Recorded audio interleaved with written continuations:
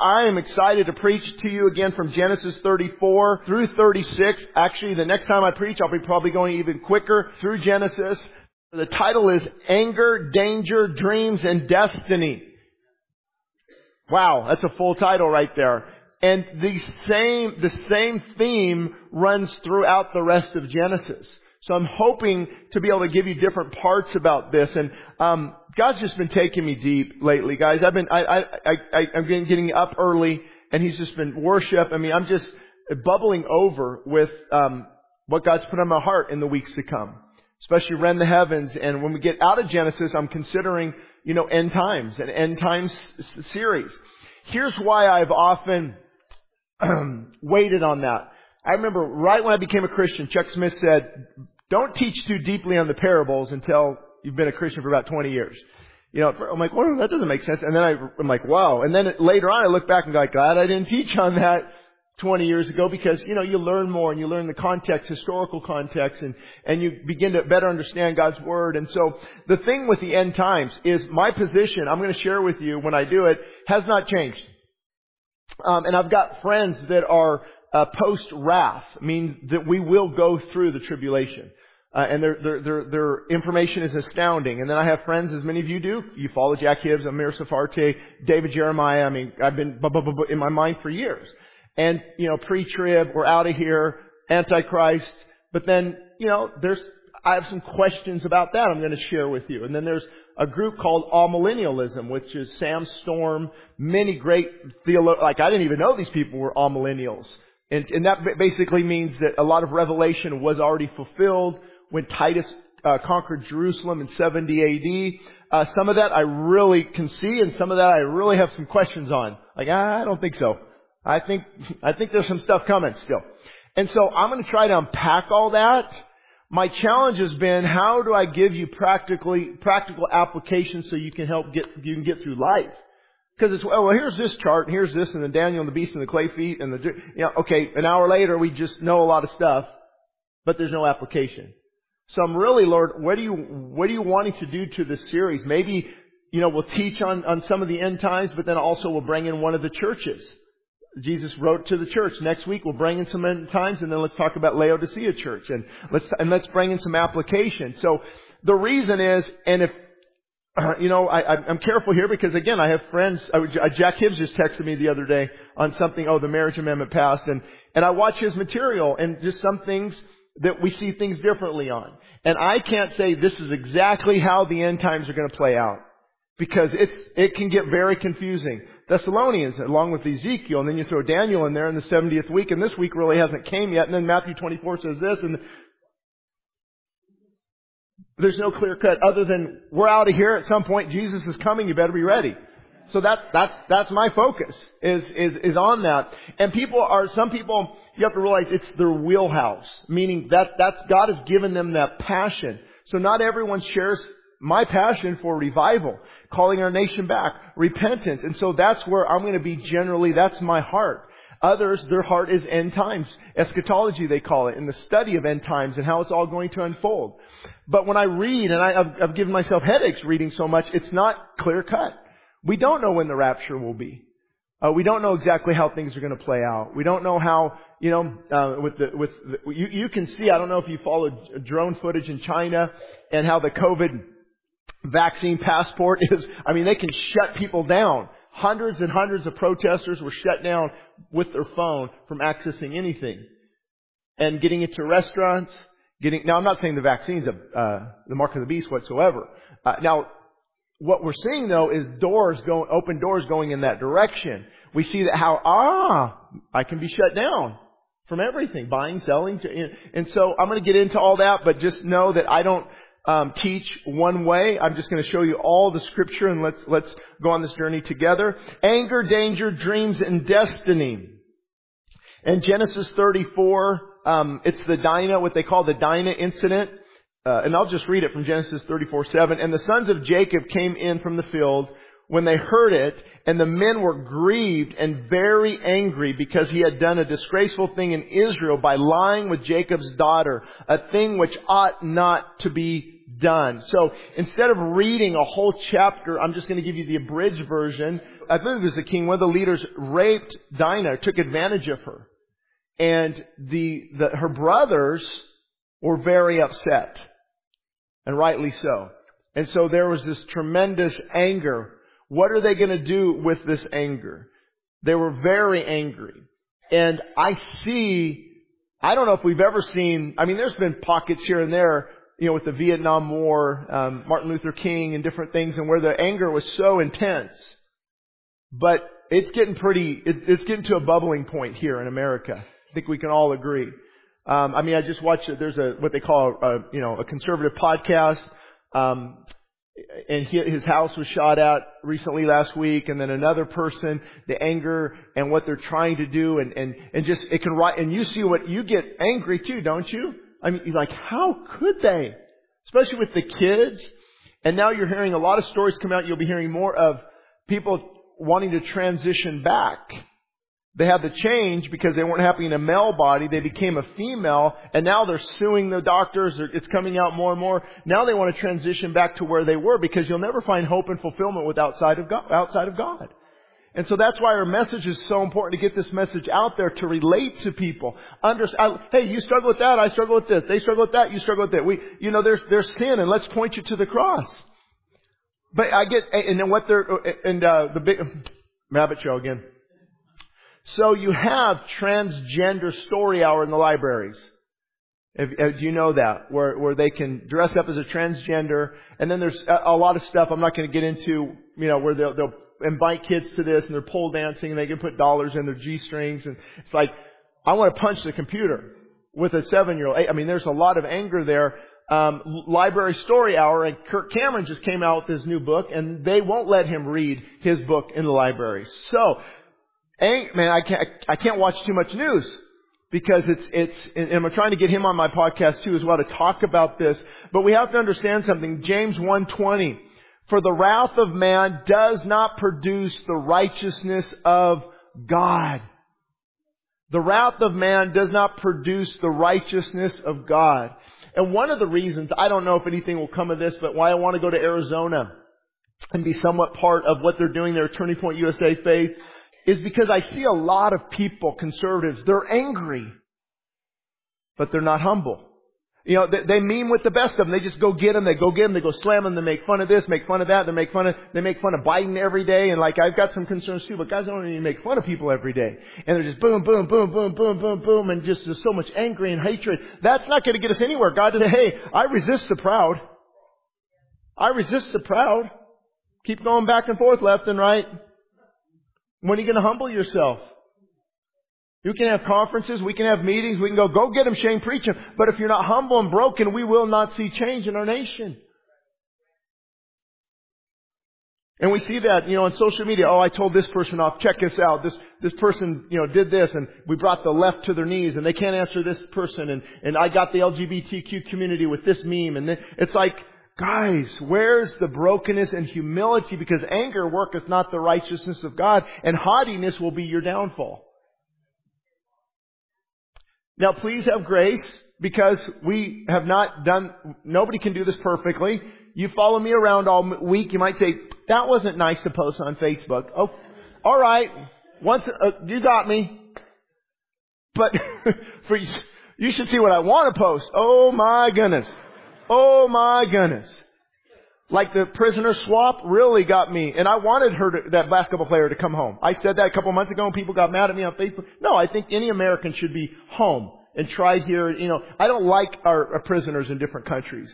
But the type of, this is mind-boggling. You still have a Marine sitting over there in prison. And so what I do with all that, I wanted to post away. But I didn't want people to get the wrong message here, because I wanted that person home, that basketball player. I love all people. But there's a righteous indignation when you see that justice is not being served in all areas of life. And what they're trying to push. Anger is at an all-time high right now. So remember this if you leave here. Your anger will not produce the righteousness of God. But if my anger, which it's been doing, maybe that's why I've been getting up early and God's been pouring in my heart because of anger. But when I allow the anger to push me to my knees, Lord God, this is not right. I humble myself. And then I come out bold and broken. That's what we need. We need to be bold and broken. Your anger, angry at spouse, angry at family, angry at what's going on in our nation, will not work out the righteousness of God. And I reach out to these people on social media, names you know, Candace Owens and Graham Cook. You know, some of these people are following me now. And I'm like, guys, come on, we got to get back to humility. We got to get back to, because the anger does not work the righteousness of God, and arrogance God will resist. Could it be that God is resisting the majority of the church right now because of our anger and arrogance? God's saying, hey, I'm using all this to humble you. Get down on your knees. And then Jacob said to Simeon and Levi. I knew this. You know why this is challenging? Because Simeon goes here and so does his dad Levi.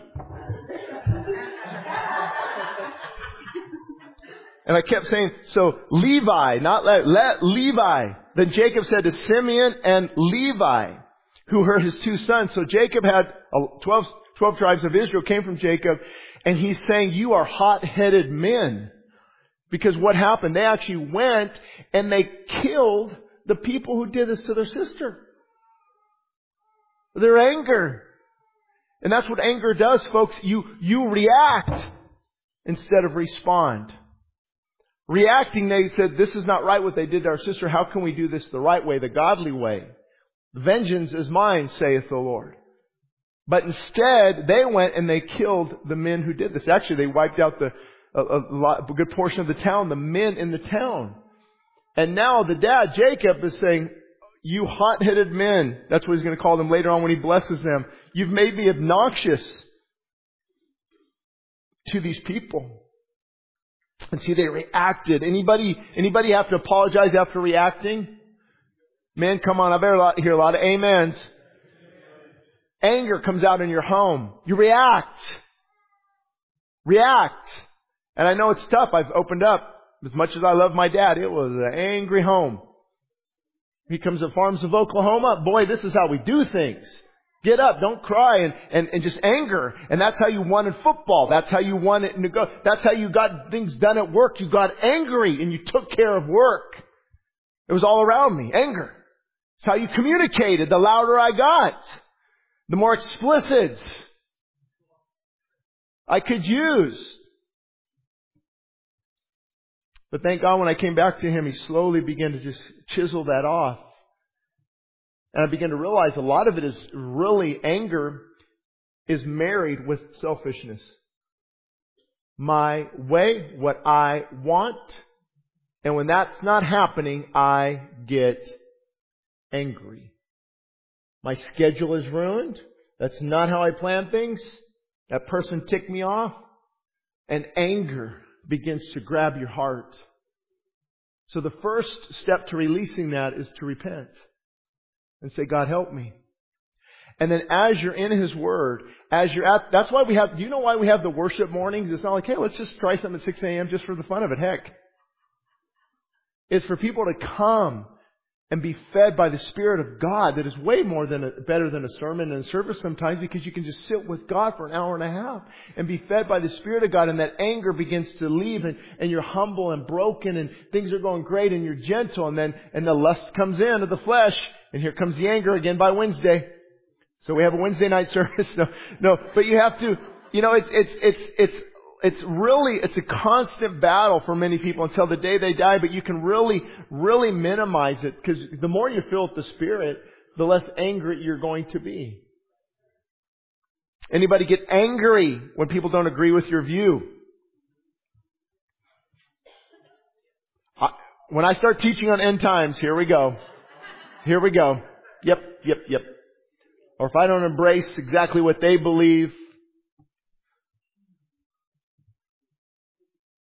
I posted something by Vodi Bachman on Facebook. It said, brother, if you could lose your salvation, we all would.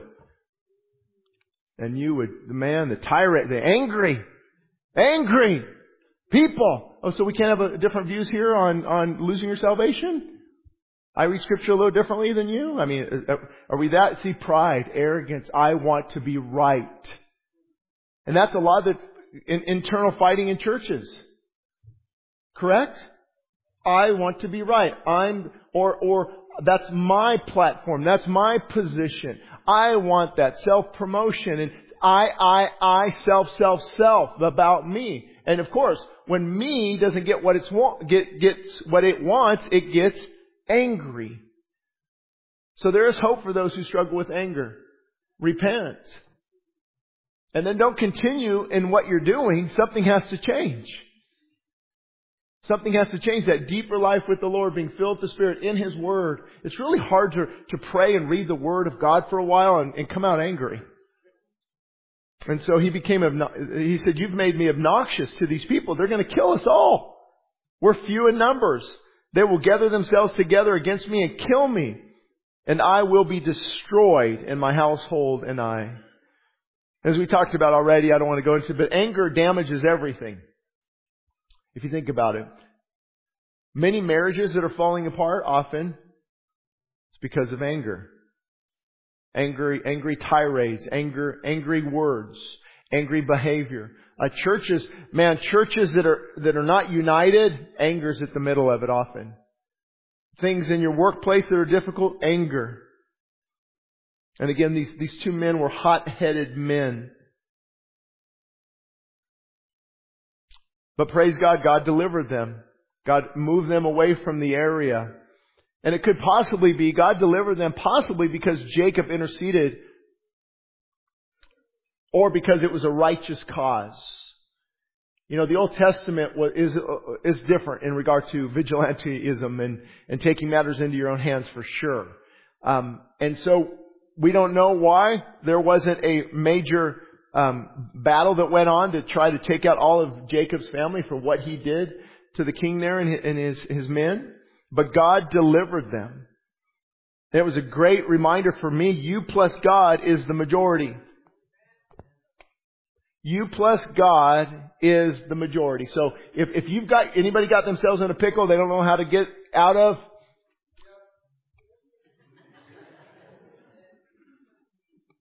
Will, yep. And others, they just don't admit it. Give it to God. You'd be amazed at what He does with humility. You'd be amazed at what He does when you say, Lord, I can't get out of this. I don't know what to do. I'm in a bind. I really messed up. I don't know what to do. And He will begin to unravel or unfold things in such a way that you trust in Romans 8:28, that He works all things out for those who love Him and are called according to His purpose. Now, don't think I'm thinking that He will immediately pull you out of the fire. He might walk through it with you. But see, now you're like, hey, I blew it, but now God's got me. I can get through this. Versus trying to get through it yourself, which never works. You plus God is the majority. And as I often say, God's sovereignty is my sanity. Especially right now. Especially right now with what's going on. God, you are my sanity. And then we're going to fast forward, actually, to chapter 37, verse 2. This is the history of Jacob. Joseph being 17 years old. All right, teenagers, you ready? Over the next few weeks, well, actually, when I'm back in Genesis, it'll be good because Joseph was a teenager.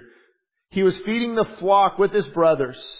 And the lad was with the sons of Bilhah, and the sons of Zilpah, his father's wives. See, another thing you could do in the Old Testament. I can get away with that today.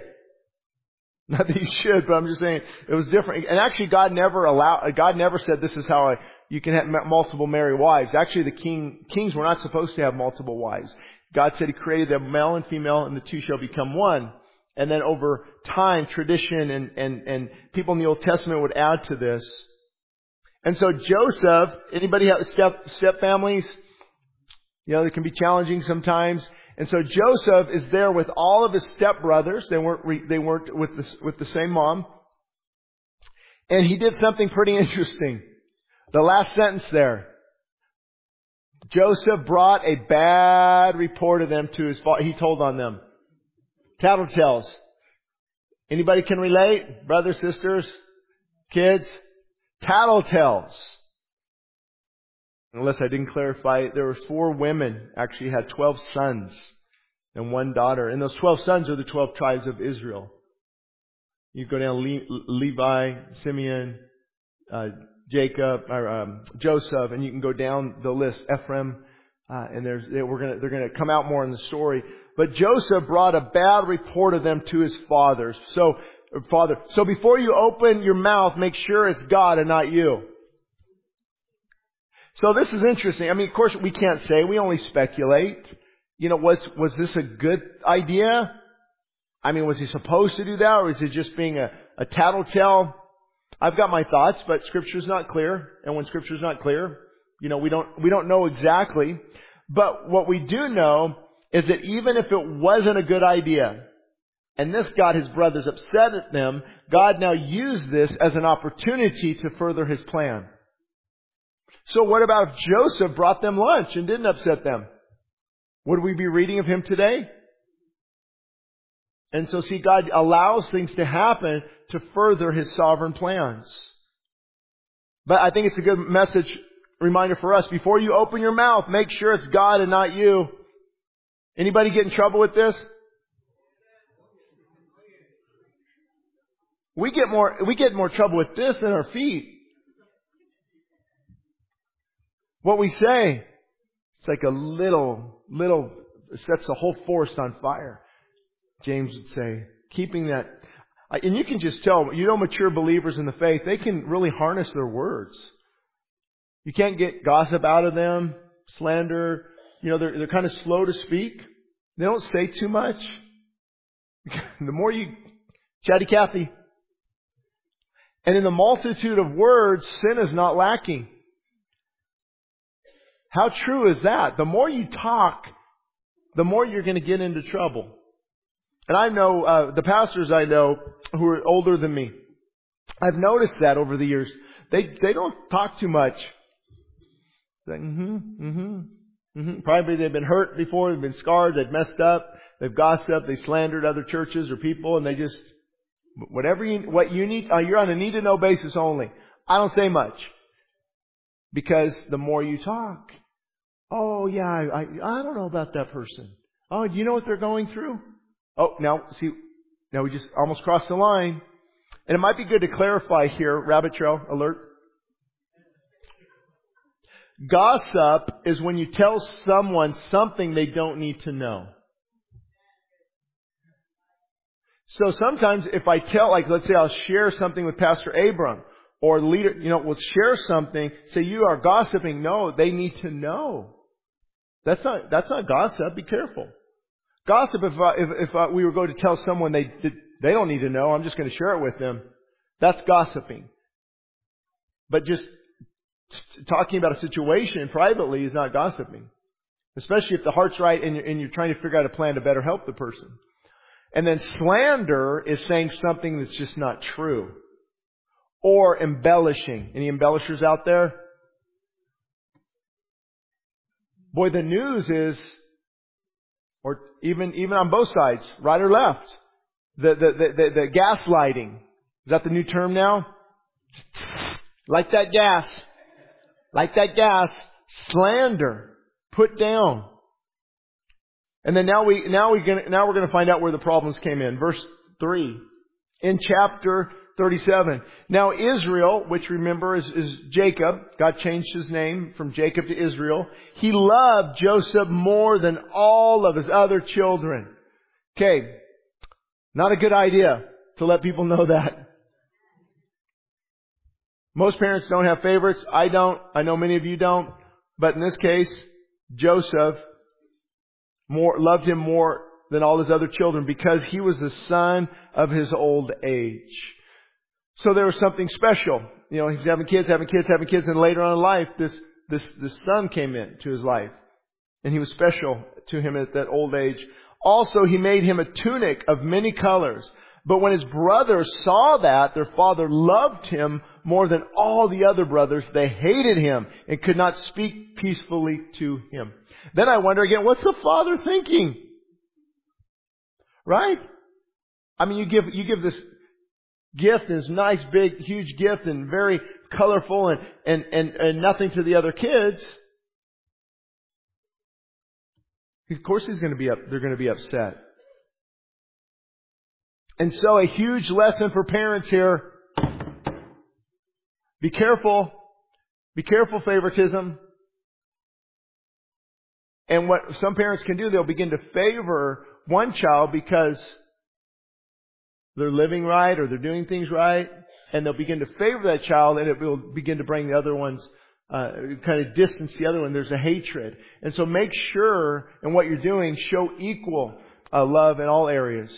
And even if the one that's lacking, maybe spend time with them more. Do something with them more to build that up and to reinforce that. And anger, as we all know, I talked about earlier, anger equals an explosive home. Home, it's interesting. The home is where people need to feel safe and secure. Kids need to feel safe. And so of all places, the home should not be the place of anger. And anybody heard the phrase, walking on...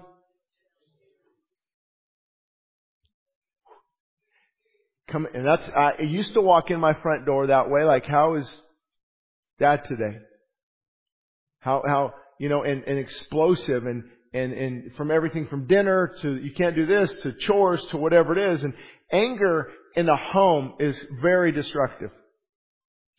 And you'll see often, when kids walk away from the faith, there's a lot of reasons why. A lot of kids walk away from the faith because there's just carnality in the home. So the parents are saying one thing but doing something completely different. The kids see the hypocrisy. Like, I don't want that God. But on the other side, I've seen in a lot of homes, Christian homes, where there's more anger than love. There's more legalism than grace.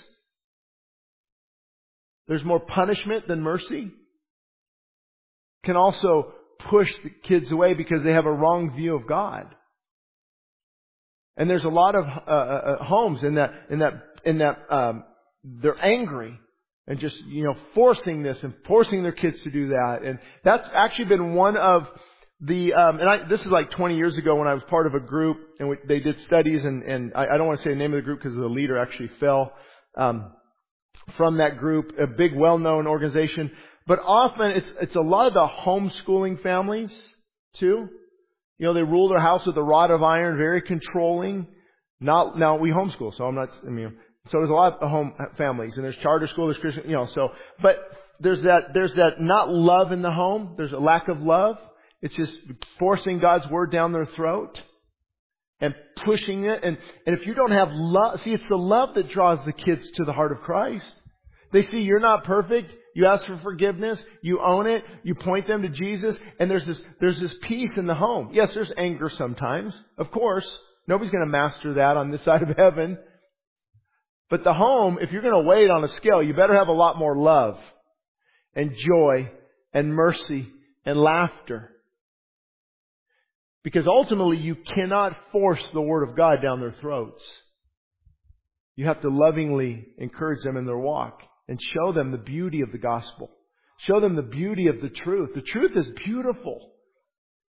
It's nothing you have to force down their throat. Because that actually pushes them away.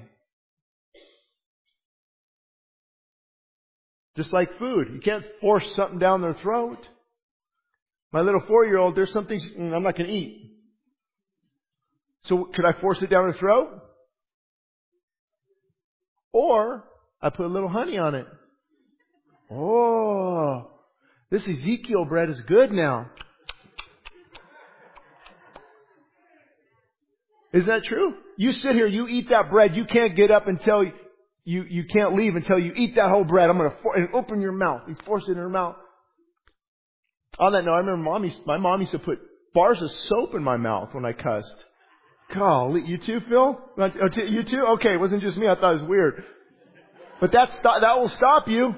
That will stop you. But see, this thing I was going to force, instead, okay, you need to eat this, here's what I'm going to do, and made it presentable. Same thing with the gospel, with God's Word. You make people there's seasons where they won't like it. I don't like it. But my parents love Him, love Christ. My parents are owning it. My parents are walking it out. And see, there's an attraction Attraction when we're not letting anger rule your house. There's an attraction to brokenness, and there's an attraction to God's Word and the God. Now they might not like it, right? Because the more you're in darkness, the more you hate the gospel. The darker you get, the more you hate the Word of God. But at least there's that drawing back because of our attitude of humility. And again, guys, don't look at me as a standard. I haven't mastered it. It's hard. Amen? It's hard to walk it out. And then verses 5 and 6. Now Joseph had a dream. Here we go. And I didn't know how much time I would have or how long this message would take, but and I think I've taught on it on a podcast on YouTube. But Joseph had a dream. Okay?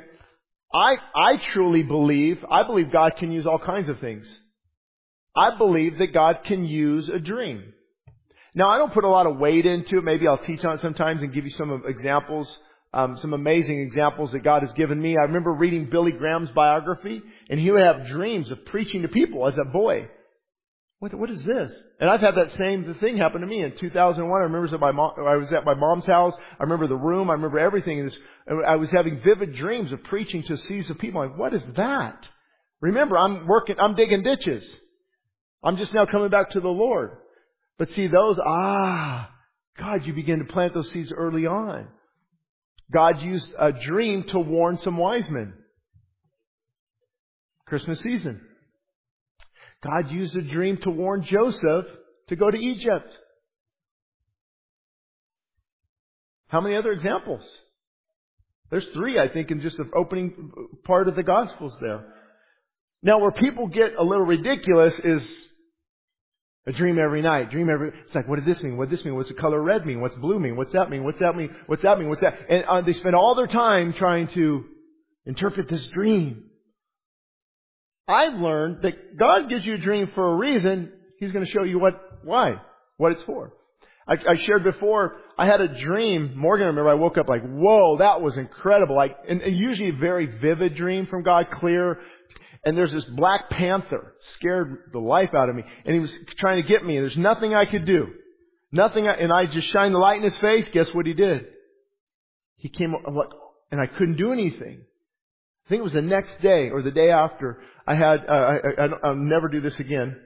It's the most painful thing I've ever done. I had Jehovah's Witness come over with their top guy. Wow, exhausting mentally. And he was dressed in black. And everything I was doing, saying, and I forgot all about it, but God reminded me, because I was so frustrated. So frustrated. From the moment, okay guys, let me just open a prayer, just don't pray in Jesus' name. Excuse me? Okay, this conversation can be really interesting here, going forward. And so, that was helped to warn me.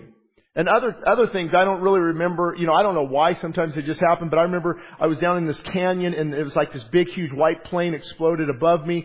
And the next day was a space shuttle in the 80s, I think it was, and then or 90s, whatever the second one was. And then also woke up, had a very vivid dream. Me and Morgan are in this like tidal wave. It was just like there's no way out. I thought I died. I woke up like wow. And then the tsunami hit in Indonesia like that. I read the news that day. I'm like whoa. And then I had a dream where there's a whole bunch of tornadoes in California. And I don't know when it was, like 12 years ago, there's a whole bunch of little tornadoes out. I don't know what the significance is. I'm just like, wow, this is interesting. I don't do anything with them. I could build my theology on it. I'm not going to become a finder of tornadoes. But it's weird how the spiritual, sometimes a dream, when you're not thinking, and God can begin to speak to you. He's led us in other areas too. I'm sure all of you have examples. So I often give people this advice on a dream. Don't put too much weight into it. Don't make it, theology. But be open to like, okay, Lord, are you trying? And sometimes He'll repeat it. I think He did that, Daniel, to the king. He gave him to repeat it to establish His word. And sometimes it will, if it's a warning. I mean, God has given me a dream to warn somebody before. And I actually didn't obey. I'm kicking myself 12 years later because it was like an ongoing. And so I'm open to that, God communicating that way, because I'm not going to open 1 John and read that. I'm going to use 1 John to filter the gifts of the Spirit and theology and dreams and prophecy. I'm going to use the Word of God as the standard, but allow God to move in other areas as well. How many of you have had something where God has you've dreamed it and you've had to you woke up and you knew it was crystal clear from God? So it'd be a whole teaching on it, but be careful. I would be open but cautious. It's not like God does this every week or every month, sometimes once a year, twice a year, maybe never. I don't know. But when I've read books about like the underground church in China, revival that hit China, this author comes out with a new book like every year on different providences in China. This stuff is commonplace. A dream, they would get up, they would move their family to a different location and just miss the police. I mean, it's commonplace. Because they're so desperate to hear from God, they're open to God. Or the gifts of the Spirit. All these things are very, very common in people that don't know any better other than reading their Bible. Oh, the Bible says this, then we get theologians in there who mess it all up. Oh no, that doesn't happen anymore. Just because you've never experienced it doesn't mean it doesn't happen anymore. I remember a famous Bible teacher. I'll never forget, I just almost broke my heart. They don't really cast out demons, believe in any of that anymore. That doesn't happen anymore. He said, I tried that when I was younger. I tried to cast out a demon, but it didn't work. Oh, okay, so now all of theology is wrong? When Jesus said, if you believe on me, you'll speak in tongues, you'll cast out demons? You'll heal. Jesus said it. So I'm going to lean on what Jesus said. Now granted, I'm conservative more. Like I'm kind of leery of things, cautious, but you can't ignore what the Bible teaches. And so often we form our theology based on what we've experienced and not necessarily on the Word of God. A lot of people don't believe in the gift of healing or word of wisdom, word of knowledge. Why? Because they've never experienced it genuinely. And so now Joseph had a dream and he told it to his brothers. What's this guy thinking? Boy, he is building up some hatred, and they hated him even more. So he said to them, please hear this dream, please. You guys were binding sheaves in the field, and then my sheaf, you would gather the harvest, and you would gather as much as you could carry, and you would put some type of rope maybe around it or something, so they'd have this big sheaf they would carry back. It's the labor of their produce, or of their production there in the field. And Joseph's sheaf arose, and it stood upright, and all the other sheaves around it bowed down to it. But God is showing what is going to happen in the future as we keep reading. But a note to us, be careful who you share your dreams with. By me just opening up in the last 10 minutes, I'm already going to have Negative Nelly's hammer on me. Oh, here, hyper-charismatic dreams. Pastor Shane says we should believe in dreams and be taken away in dreams. And he's part of the National Apostolic Reformation and Seven Mountains movement. And he's a false teacher. And no, see, be careful who you share your dreams with. But I want to help you more than I'm worried about the critics. That's why I am transparent and tell you these things. I remember, was it a dream? I don't remember when our son was sick. Shane was sick. He was a little baby infant. I don't know if that was a dream or not. But we could not figure it out. You have the humidifier going, the room's all humid, and why is he always sick in his throat? And then something, I don't remember, and something is like, get rid of the humidifier. What was that? I studied a little bit, like, oh yeah, keep the bacteria and the mold and stuff going, took it out, he's fine the next day. And so see, I can't find that in Matthew 6. You see, that's the Holy Spirit. The power, the Holy Spirit, it supplements the Word of God. God's Word is my standard for all good living. It's my standard for righteousness. I gauge everything through it. I look to it. I live upon it. I build my life on it. It's the filter of everything. But I need a little help. I'm reading God every day for now. I'm reading, but I need a little help. Come and tell me something. Give me something.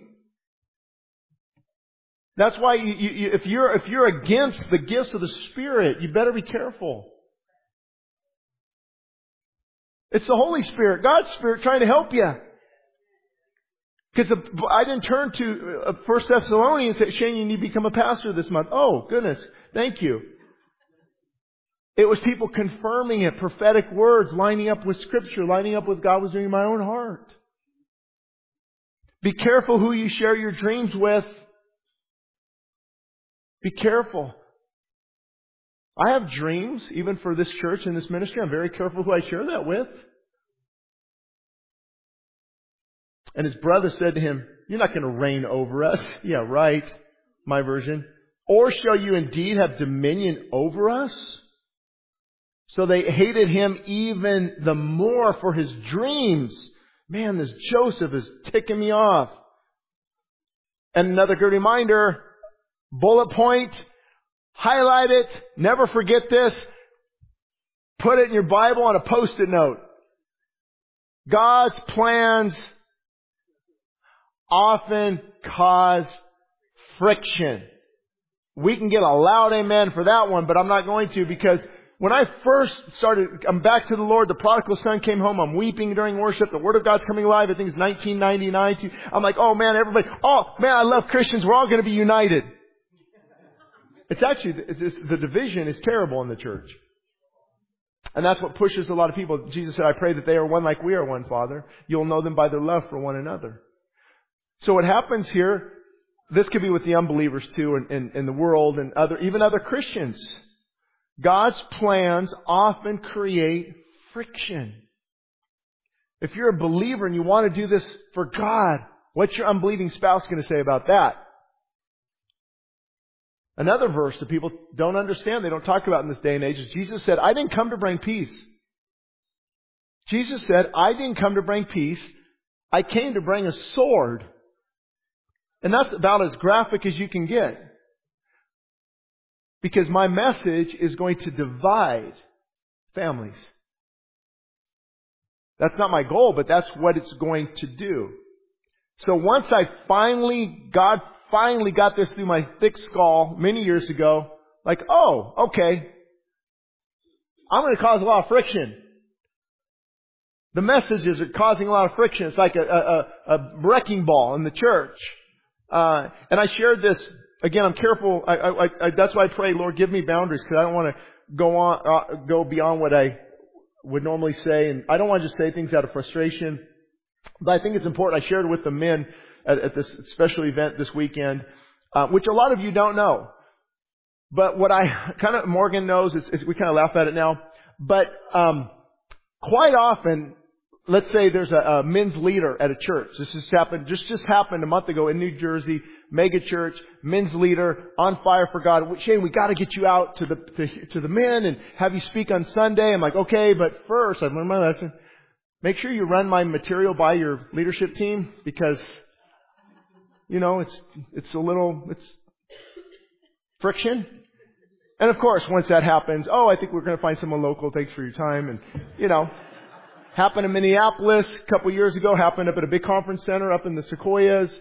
It's because the message causes friction. But I realized, God, you called me to do this. Okay, yeah. Not everyone's going to like it. That's okay. The ones who need to hear it are going to hear it. And what happens is, and I actually have a lot of grace for churches sometimes who don't want me to speak there. Because you don't want, you got to be careful if someone's going to come in and just, explode, and then now you got to clean up the mess. What's that guy calling us to repentance? What's that guy calling out our sin? And we know it's God, but it's going to cause friction. Especially the deeper you go into the Word of God, back to the foundational doctrines of the Christian faith, that's going to cause the most amount of friction. If we could just put the rainbow flag out front and just keep everything nice, not upset, you wouldn't have as much friction. And that's one reason why popular people you might follow on TV don't have a lot of friction. Because their messages tickle the ear. It's not convicting the heart. And so, in your case as well, if God is calling you to do something, it's probably going to have friction. Not only from family members, but who else? Beelzebub? Satan? The father of lies, the deceiver? There's friction. He's trying to stop what God wants you to do. And then verse 9, then he dreamed again. Oh, goodness. He's going to really make him upset. And he said, now I dreamed another dream. The sun and the moon and the 11 stars bowed down to me. And you were guess who the sun and the moon were? Now I'm not going to get into this because I already did. God may use dreams to confirm His will. The key is to obey God, use wisdom, be slow to speak, but also trust God's sovereignty when it comes to following dreams and not knowing exactly what to do. But he dreamed another dream. Now I'm going to switch over now to Romans 8:28 just to give you guys some encouragement, because what is happening here? Another dream. Now the brothers are getting so ticked off they're going to want to kill him. And so this is when things get tough. When things get tough, and I don't know what the future of our nation looks like. When things get tough, that's where you have to really rest in Romans 8:28. That will be your sanity as well. And you can read it there. And we know it's interesting that there's assurance. We know that some things. No, now you're looking up. Okay. All things. So we know that all the things in the life of a believer, God is going to work together for good. Now, some people stop there. Keep reading. Oh, it's silent. Pin drop. To those who love God. And if you're loving God, you're living like you love God. See, a lot of people aren't living like they love God. They're living in rebellion, yet they still quote this to me. What's going on, Shane? Look, you said all things are going to work together. Well, it's not working together right now. Well, you're not following God. You're not loving God. You're living in sin. You love the party lifestyle. You're still hooked to alcohol and all these other things and pornography, and you're mean to your spouse. Of course it's not going to work for good. Love God. Love God. And to those who are the called, believers, according to His purpose. So if you're not doing God's will, you're doing your will, things are not going to go the right direction. Now God might say, oh man, I'm going to really have to fix this later, like He did in my life, once you get back on track. But He's saying if you love God, you're called to do what He wants you to do, and you're following the cross, and you're following His will, again, not perfectly. Anybody fall off track like now and then? Of course. Hello? But if you're doing that and following the cross, know that all things are going to work out in the end. Very helpful verse. And so he told his father and his brothers about this other dream where they're going to bow to him again, and his father rebuked him and said, what is this dream that you have dreamed? Me and your mom and your brothers, we're going to bow to the earth before you? Again, often people are not going to agree with what God is doing in your life sometimes. Especially if you're in a divided home. That's where it gets really challenging. And his brothers envied him, but his father kept the matter in mind. His father pondered it like, that's interesting. So often God plants the seeds. So back on the dreams or different things, God often plants the seed. Because now that He's planted the seed, I can see where this might go. So I can be prepared for the difficulty. I can be prepared for the challenge. I can start walking in the right direction because He's planted the seed. And I just commented to someone earlier before the service about the radio station, and they love it. It's going great. I said, can I be honest with you? If God showed me all the drama over the last 3 years, I would have never even touched that thing with a 10-foot pole. I didn't sign to be a radio station manager and contact the engineers and fix things in Bishop, fix things in Richmond. It's like all these other, but God said, okay, I'm planting the seed. I want you to do this, and I'm going to get you through it. He often doesn't show you the difficulty. Because we would say, no way. No, thank you. Perfect example. When I was getting out 24-hour fitness, it was so hard for me because of the money. Like, I'm just going to give up everything? Custom house in my 20s? Good money? Lord, I can't. And I knew for months I was divided. So I had a solution. I'm going to start this website, charge $10 a month, and that's what I'm going to do. God planted the seed to leave, so that's what I'm going to do. He didn't show me all this really stuff what's going to happen. Okay? So that didn't work out too well. You don't make a lot of money. Now I'm digging ditches with my brother. Now he's my boss. He's younger than me. I'm digging ditches. He's paying me $100 a day. Yes, I claimed on the IRS. And I go home like beat up and like, what is this? I should have not left. Huh. But see, He doesn't show us that. He shows you step at it. His word is a lamp unto my feet, a light unto my path. Many times you're not going to know weeks or months or years ahead. We like to know. Anybody else or just me? Okay, I want to know, Lord, okay, when am I going to die? About what year? Where am I going to live? And so I can plan it now.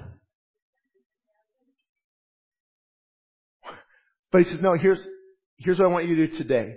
And as you walk out in obedience, then whatever comes, come what may. You know you're trusting in God. He often doesn't show you the end result. If He showed me what pastoring would involve, holy smokes. It's all good, but it's hard. You know that. And then verse 18 through 20. Joseph was sold by his brothers. Now when they saw Joseph afar off, even before he came near to them, they started to conspire against him. And know right now, the enemy is conspiring against you. He's conspiring against me right now. Trying to stop this ministry, trying to get you sight. He's conspiring against you, but if God be for you, no one can stop His plans. If you stay anchored to Christ, if you stay grounded to Him, and that's what I'm going to actually talk about the young adults on Wednesday. Is, we can go over bullying, we can go over, substance abuse, we can go over media time, we can go over, sexual, we can go over all those things. But at the end of the day, the more intimate your relationship is with Christ, the more you can weather all these storms that are coming in. So we can have 7 points of prosperity to finish this stronger, but it's your devotion to Christ that's going to have you finish well in all these areas. Because if you love Jesus, you're not going to care what other people think about you. But the opinions, and we're so worried about the opinions of others, and that's why I became a partier. I became a class clown in high school, because I wanted the opinions of others. Now I look back, how many of my friends are passed away? Some are in jail. Many of them are alcoholics. All these people I was trying to please. And see that relationship with Christ. How do you get through bullying? Christ is my strength. Christ is my anchor. How do you get through the gender and transgender and all these issues you're facing sexually? Christ is my anchor. See, so that stronger relationship with Jesus, the more all these things will fall to the side. A weak relationship with Jesus, the more these things are going to come in and take predominance in your heart. Here comes this dreamer. Here he comes. Let's kill him. Let's put him in a pit and kill him. And we'll say a wild beast devoured him. Then we'll see what will become of his dreams. We'll stop those dreams. Let me tell you, nobody can stop the dreams of God. When God begins to do something in your heart and in your life, when you hold on to the Savior, when He is your anchor, when He is your rock, what army can destroy God? What plans can thwart His plans? What news outlet? What thing can stop the plans of God Almighty? And I am so excited. I know I say this a lot, please forgive me, but what God is doing with Twitter and all these things, I am like, man, this is so cool. God is just getting information out there. Now people email you, but Shane, Elon could end up being the Antichrist. Maybe, but what's going on right now is pretty cool. God is exposing all these things. God will fight for you. God will fight your battles. People try to take down this ministry, and God will fight your battles. YouTube sent me alerts. Now we start a whole new Rumble page. And God will begin to, because who's going to stop God Almighty? Who? And you guys should thank Luke Duncan today. He's downloading all 400 videos from YouTube onto my Rumble page. So thank you, Luke. I said, are you up for this task? This is not right, how God's people are being silenced and His truth is being silenced. And Kirk Cameron can't read his book in libraries. Give me a break. I love when God takes over. When God begins exposes these things. And the guy who got caught that is head of getting rid of the nuclear waste, and he's stealing luggage in an airport, he's wearing lipstick, and he's a cross-dresser? Hello! God, expose these things. You are vengeance, oh God. Dream killers cannot stop God. But look what was so destructive here. Envy and jealousy are very destructive. Envy and jealousy are very destructive. Do not envy others. Do not be jealous of others. Somebody asked me, I hope it's okay, because a couple people showed me. But, they sent me this new, the new contract. What's his name? Aaron Judge? What's his name? New York Yankees? Yeah, and I said, I'd rather do what I do and get paid what I get paid than be these people, these superstars. Why? Because God has called us to do what He's called you to do. And there's joy in that. There's freedom in that. Biblically speaking, envy is never positive. Envy is never positive. Did you know that? Envy is never positive. But jealousy can go either way. Correct? If you see your spouse talking with somebody who's attractive and spending some time with them, you might get a little jealous. God says, I am a jealous God. And I remember Oprah telling her audience, that's why I don't believe in that God, the Bible, because He's a jealous God. He's jealous for your affections, Oprah. He's jealous.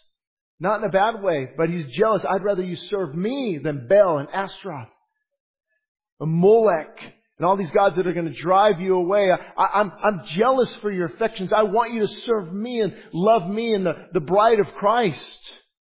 And so jealousy can be either way depending on what it's over. When we want what others have, we become obsessed and bitter. And let me throw this in there, and angry. Because we don't have it. And then we put down all these other people and we get upset. And if you'll see up there, I don't know there. Please limit social media for this very reason. Please visit social media. Please be careful on this area. I remember my wife and I were feeling kind of depressed, I don't know how many years ago, when Facebook and Instagram, all that first came out. Like, look at everybody goes on vacation. They're always happy. They're always here in New York, at the islands. And look at that. Look at that. Oh my gosh, I'm stuck home with the kids. They're always on dates. They're always having fun. Now, some of it's okay, but if that's going to begin to shape your thinking and bring in jealousy and envy, and that's what happens. A lot of people, they watch and look at that person on social media. Oh, look at that. You don't see the back end of it. You see a 5-minute clip. You don't see the whole week. It's a false perception of fulfillment. Exodus 34:14, for you shall worship no other gods, for the Lord whose name is jealous. I am a jealous God. Jealousy, giving to another something that rightly belongs to God. So maybe some of you this morning, are you giving something that rightly belongs to God? Are you following the world, but rightly belongs to God and not serving Him with your whole heart? But Reuben heard of it, and I'm gonna go through quickly, and then we'll pick up when I'm back again. Reuben, the brother, heard of it. Thank God for Reuben, and he delivered him out of their hands and said, "Hey, we're not going to kill him. We don't want to shed blood," because they knew the God of the Old Testament, especially, that they will not get vengeance is mine, saith the Lord God. That spilled blood of innocent blood would be required on the hands of the brothers. And when the brothers Joseph is revealed later on, they actually bring this up. God was judging us because of this. And so they said, let's not kill him. Let's not shed blood, but let's throw him into a pit. So he put him down in this pit in the wilderness, and do not lay any hands on him, that he might deliver him out of their hands and bring him back to his father. So they got rid of Joseph. At least we didn't kill him. Wild beasts will kill him, die of hunger. We didn't kill him though. And thank God, God will plant Reubens where He needs them. God will plant Reubens where He needs them. I just heard an encouraging story this morning of a man. His company was being bought, and come to find out, bought by Christians. So the worst case scenario turned into the best case scenario, where God plants His Reubens. He needs to plant some Reubens in the FBI. You guys, see, you're getting me wound up again. The Department of Justice. He needs to plant his Reubens there. And for those of you who say I shouldn't talk about this, I would say, why not? It's applicable. It's things we're dealing with. The things our kids are dealing with. It has to do with everyday life. It has to do with the Bible. Did you know the Bible has something to say about all these things? The border, did you know the Bible has a lot to say about borders and security and the role of government? So I'm just supposed to shut my mouth because it offends someone?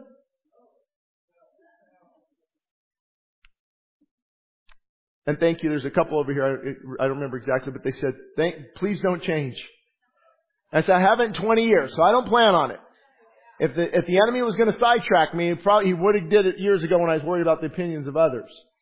I'm not saying that's never, take heed lest you fall, but it's almost like you've been through so much, like forget it now. I'm just going. The steamroller's going. I'm done with the critics. Lord, whatever you put on my heart, I'm just going to do it. And Lord, you open or close the doors. And so also when plans go wrong, trust in sovereignty. When plans go wrong, trust in sovereignty. Don't worry, I'm coming to an end here. That's why we started the service earlier now, though. Ha ha ha.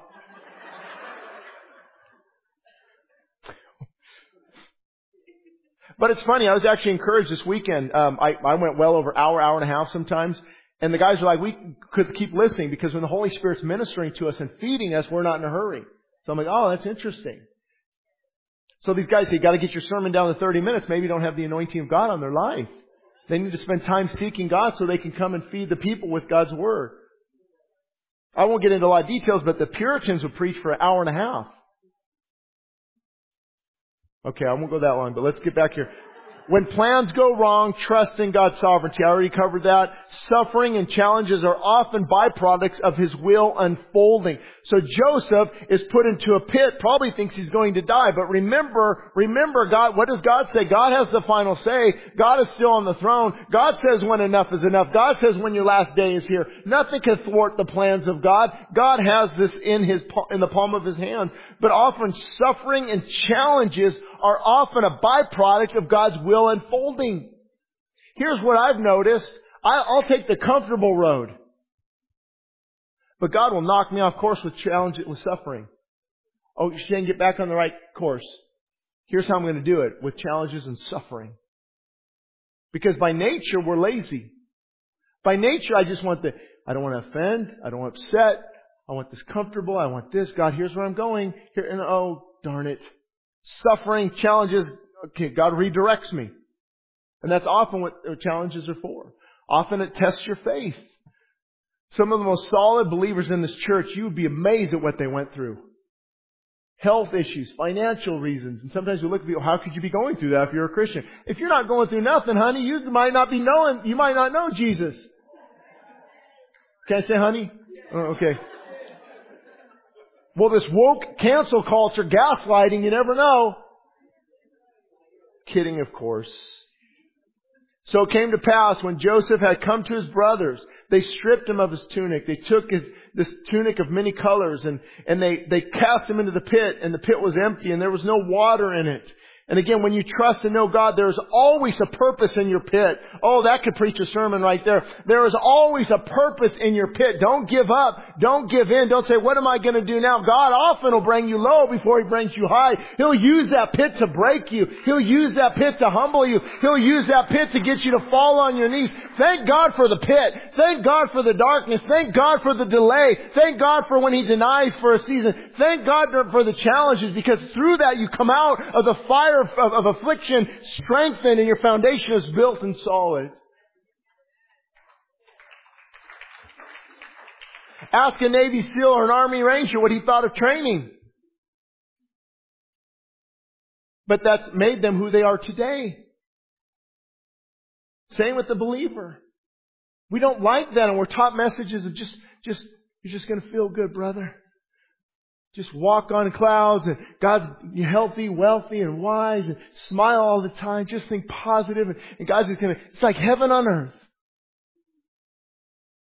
Well, Paul says warfare. He says you're a soldier. You till the soil like a farmer. You're engaged in a spiritual battle. Remain disciplined, remain strong, fortitude, strength, and seek Him with all your heart and the diligence. And so we see the wrong view of Christianity leads to weak Christians. And we can see what's happening now. It's sad. And what would the World War II generation say to the generation today? When the generation today cries if the wrong person was elected president or you don't use the right pronoun. I mean, we have drifted so far from strength because this strength comes from difficulties and perseverance and challenges. That's how you become strong in your faith. As you go through. Why is that? So you can say, I know God is healer because He healed me. I know God is deliverer because He delivered me. I know God is my rock and my salvation because there is no other foundation on which I can build my life. He took me out of that miry pit and He put me back up on the stage. He rebuilt my life. Out of the ashes I will arise. And He took this brokenness and began to rebuild it. And had it not been for the cross of Christ, I do not know where I would be. Thank God for the challenges. The challenges actually make us stronger. I just commented this weekend to somebody said, how do you deal with criticism every single day? Number one, I don't read it. Number two, that's what makes you stronger. The challenges, the strength and your fine-tuning your message and what challenges and critics and things, what it does to me, it drives me to the prayer closet. It drives me to the prayer closet. Say, Lord, you show me. I'm open. I'm open.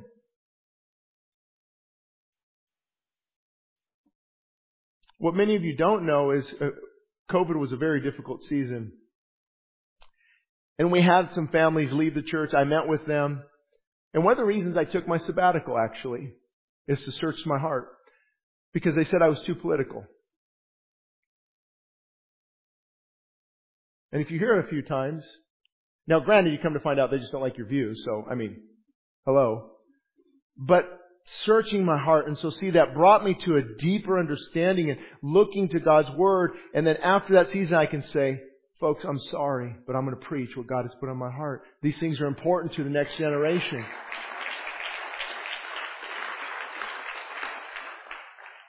You have no problem with Pastor Warnock endorsing somebody who will kill a baby at 9 months, and you're going to chide me for saying something from this pulpit? Give me a break. We're done being pushed around. We're done being, oh no, I don't want to offend Jesus. No, Jesus He turned the money changers' tables over and rebuked the religious leaders. There is a holy, righteous indignation. That is wrong. Can't we say that this is wrong? You're endorsing that person who will murder children? Absolutely. And see, what's happening is, and that's why you need to read Erwin Lutzer's book and listen to podcasts, because they're starting to gaslight the church. Woke means they're trying to silence you. And if you offend me, and you better not say anything, and you really walk around like a little puppy who's been beat up in a shelter, when the church is called to be bold and vibrant and authoritative with the Word of God. And so it's part of silencing the church. Neuter the church. Let the church become impotent. Now, you better be careful though. Like I said at the beginning of the message, you better be spending time with God, because if not, you'll just be on an angry rant. So Judah said, what profit is there if we kill our brother? Come, let us sell him. So then he decided to sell him to the Ishmaelites. So then we'll be guiltless of this. They're justifying their sin, and that is dangerous. It's deadly and it's damning. If you are here this morning justifying your sin, I encourage you, bring it to the cross, bring it to the altar. Say, God, I am sorry. I repent. I can no longer justify my sin. Justify my wrong choices. Justify. And what justify often means is you're making excuses for your actions that are destructive. Then the Midianite traders passed by. They took Joseph. They lifted him up out of the pit and they sold him to the Ishmaelites for 20 shekels of silver. And they took Joseph to Egypt. And of course, this parallels with Jesus. There's a lot of parallels. Jesus, like Joseph, was falsely accused. He was highly favored by the Father. He was mocked by his family. He was sold for silver. He was stripped of his robe. He was thrown into the prison. And many, many other examples. And there's a typology here sometimes. You can see a typology of what God is doing. Like you see the Passover lamb in the Old Testament. Christ becomes our Passover. You see Joshua conquering and how, there's different parallels. And this is an important one here. But when Joseph is revealed to his brothers, and we're going to read about that in the weeks to come, when Joseph is revealed to his brothers, they bow down and they repent. So what a great picture now, those listening or you here, now that when Christ is revealed, Christ is the Son of God, you must make a choice. Do you continue to fight Him, or do you bow down and repent of your sin? It's important, it's critical. He is the river and He is the rock. You'll never experience heaven on earth until you experience grace in your heart. So if you don't have that this morning, I want to encourage you to do that. To make that decision, the Bible says repent and believe. Repent and believe. Or if you're a Christian and something resonated with you, with anger, with repentance, with boldness, with brokenness, whatever, there's something there. Consider taking it to the altar. Consider taking it to the altar this morning.